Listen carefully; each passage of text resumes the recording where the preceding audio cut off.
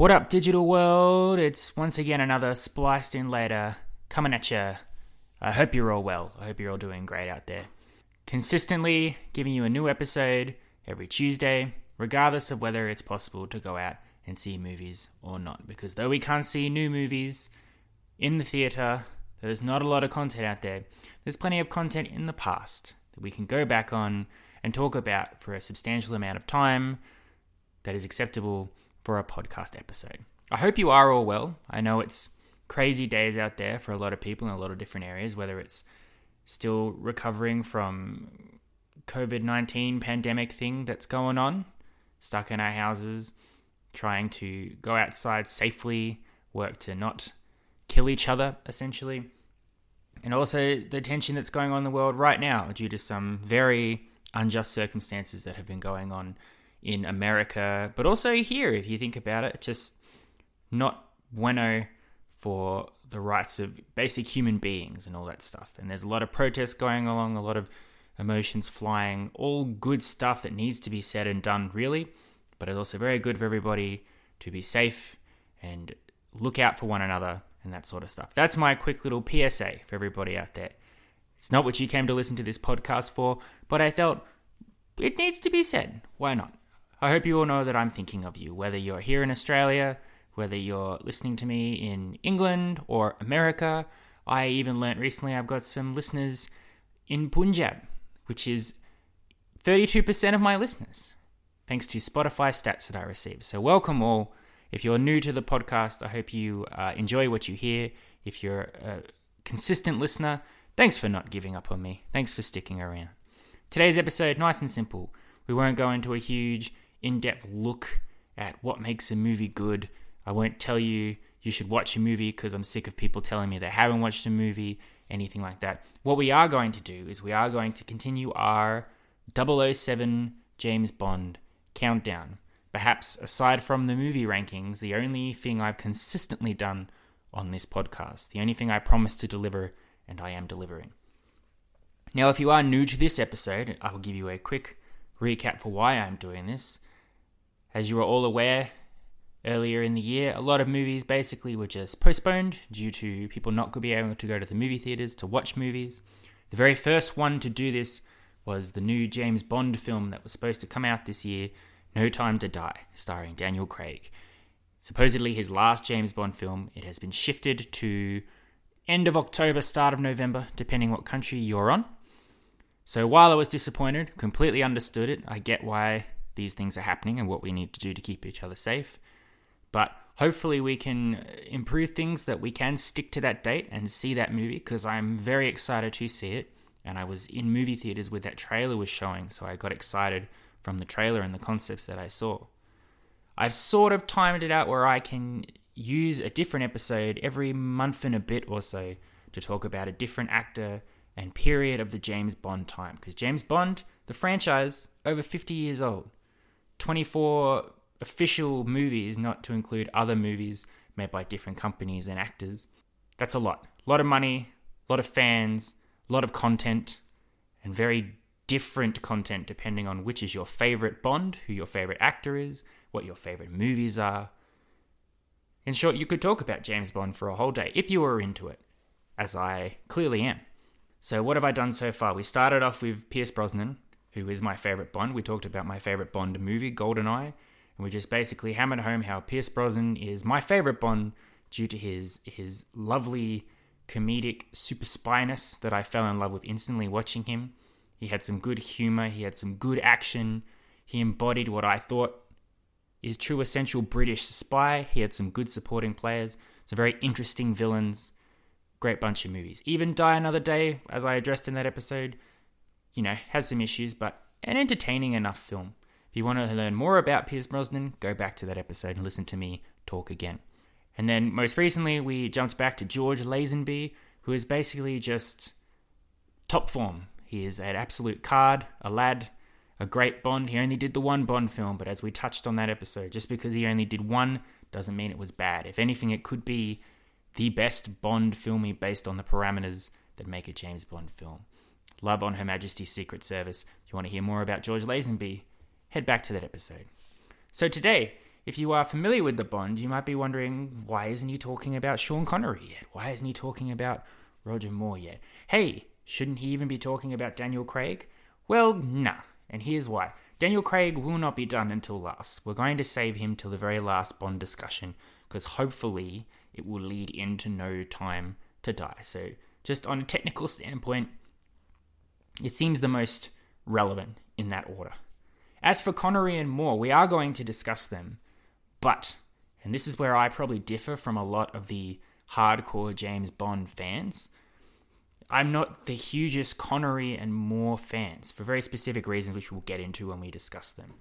They may be the most famous, they may have done the most movies, they may be the most recognizable, but for me, they're not the best of the best Bonds. They've got some great moments in some of their movies, but I don't think of James Bond and go, it has to be them. I like the little guys, the ones that have only done a couple of movies, but have left such a strong impact on me and on, I think, the franchise of Bond, that they deserve more credit and they deserve to be in the spotlight a bit more. But don't worry, we will discuss Sean Connery and Roger Moore. They will get their own episodes. But for now, I am pushing them aside out of my own bias, because it's my own podcast and I can do whatever I want. And we're going to talk about that little James Bond in the middle of Moore and Pierce Brosnan. That's right, Timothy Dalton. Timothy Dalton, specifically his film License to Kill.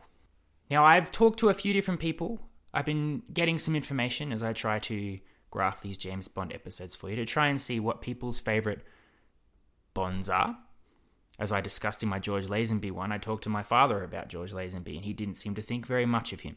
So everybody has a different opinion depending on whether you like the movies, essentially, and whether you like how Bond is portrayed by the character. Timothy Dalton, depending on who you talk to, there's either a very solid fan base for him and his portrayal, or there's a solid antagonistic group that do not believe he was a very good Bond, that he did not encompass the themes that made James Bond good, and they were happy that he didn't last particularly long. Which is a bit of a catch-22 in my opinion, as I'm going to explain now.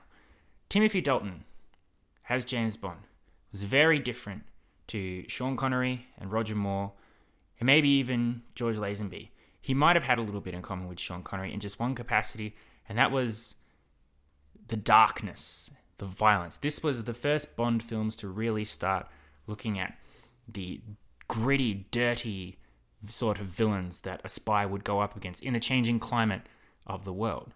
Because as these Bond films come out, they do tend to try and reflect the current situation that is happening when those movies are released. During Moore and Connery's time, it's Russian Cold War, that sort of stuff.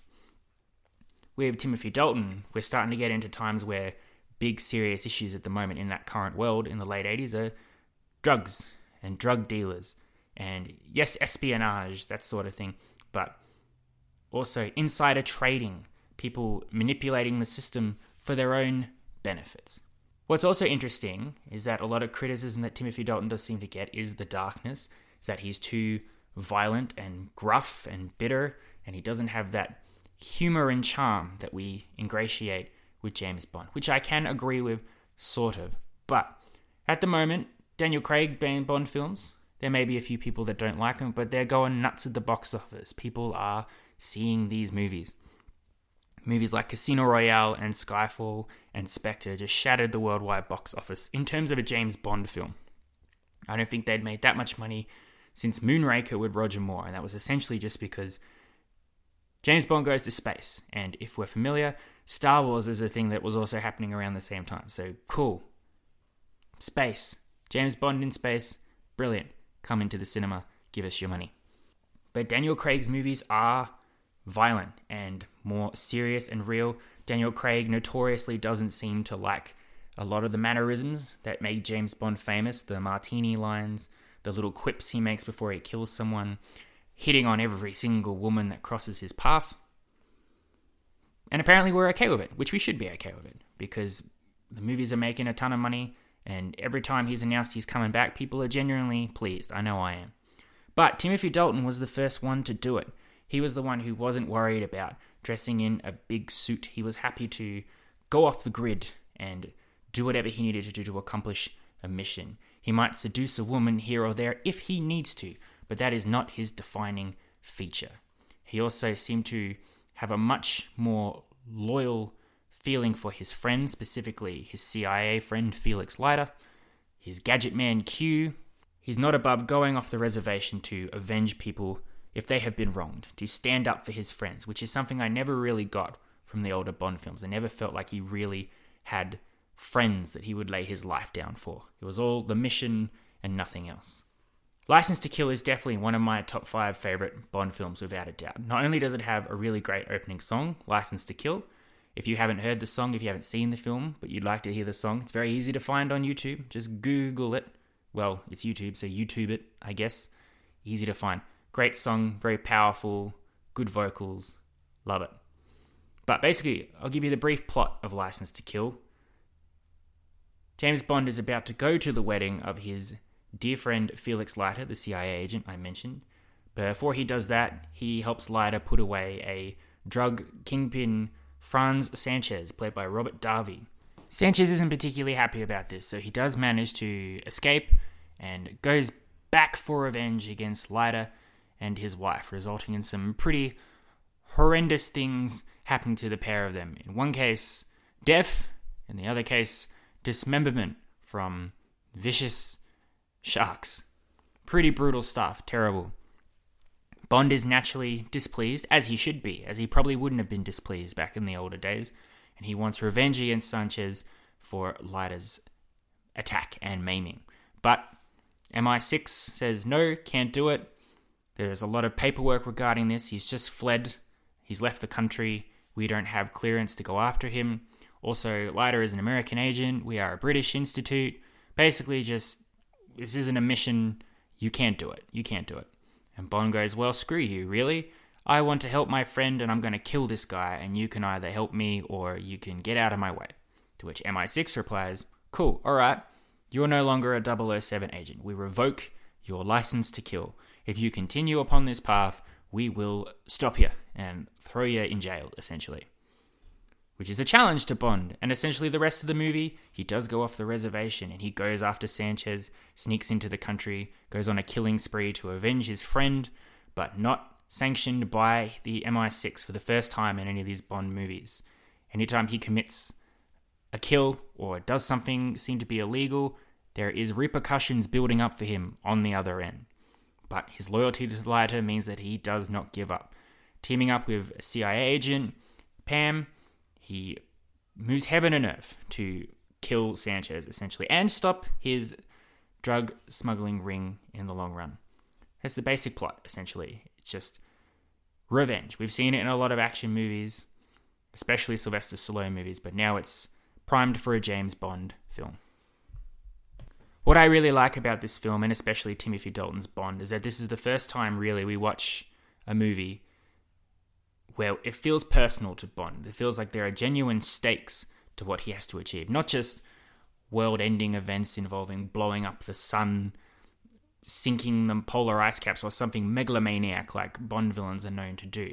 This is someone who has hurt James Bond in a way that he has not been hurt before, and he wants to do something about it, which is great. Something like that, you immediately relate to the character of Bond. You go, yes, I am with you. I would feel the same way if my friend was put in the situation that he has been. However, because it is a Bond film, it still sticks to the parameters of getting some great action in there, some cool gadgets. Yes, Bond's 007 agent status is revoked, but MI6, his closest friends do sort of sneakily help him out there, whether it's Gadget Man Q giving him all the tools he needs, or them just trying not that hard to stop him from escaping and leaving the country and that sort of thing. It's brutal, it's violent. The final battle essentially is not in flying cars on a space station or on top of a volcano or anything like that. It's basically just gritty, covered in oil, hand to hand, and then knife fighting just to be the last man standing.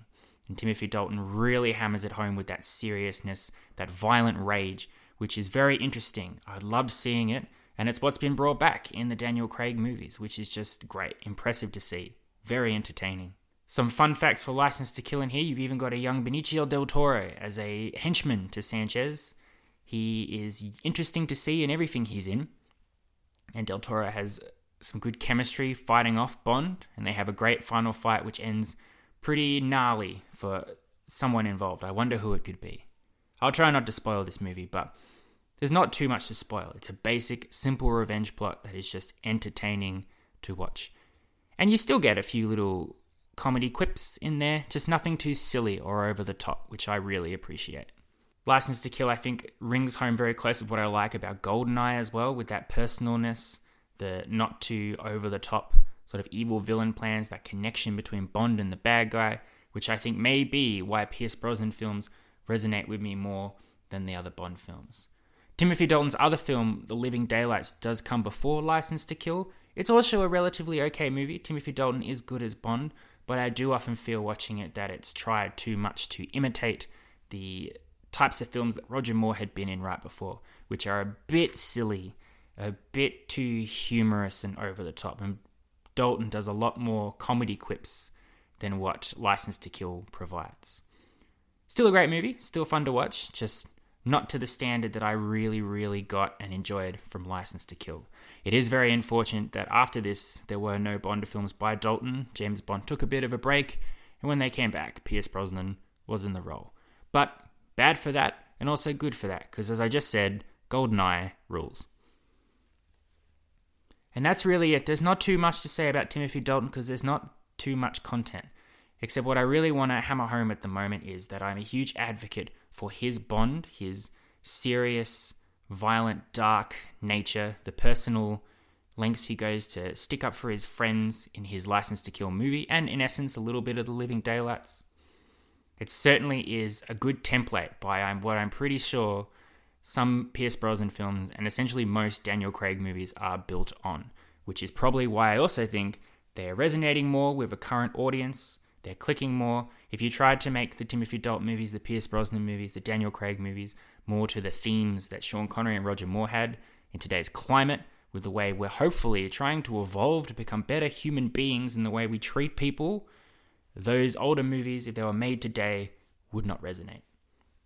So it is in part because of Timothy Dalton's Bond changing, just tweaking, you could say, the concept of Bond, adapting him for a modern audience, making it a bit more grounded, real, appropriate, which I think has managed to keep Bond alive and got him past his 50th birthday.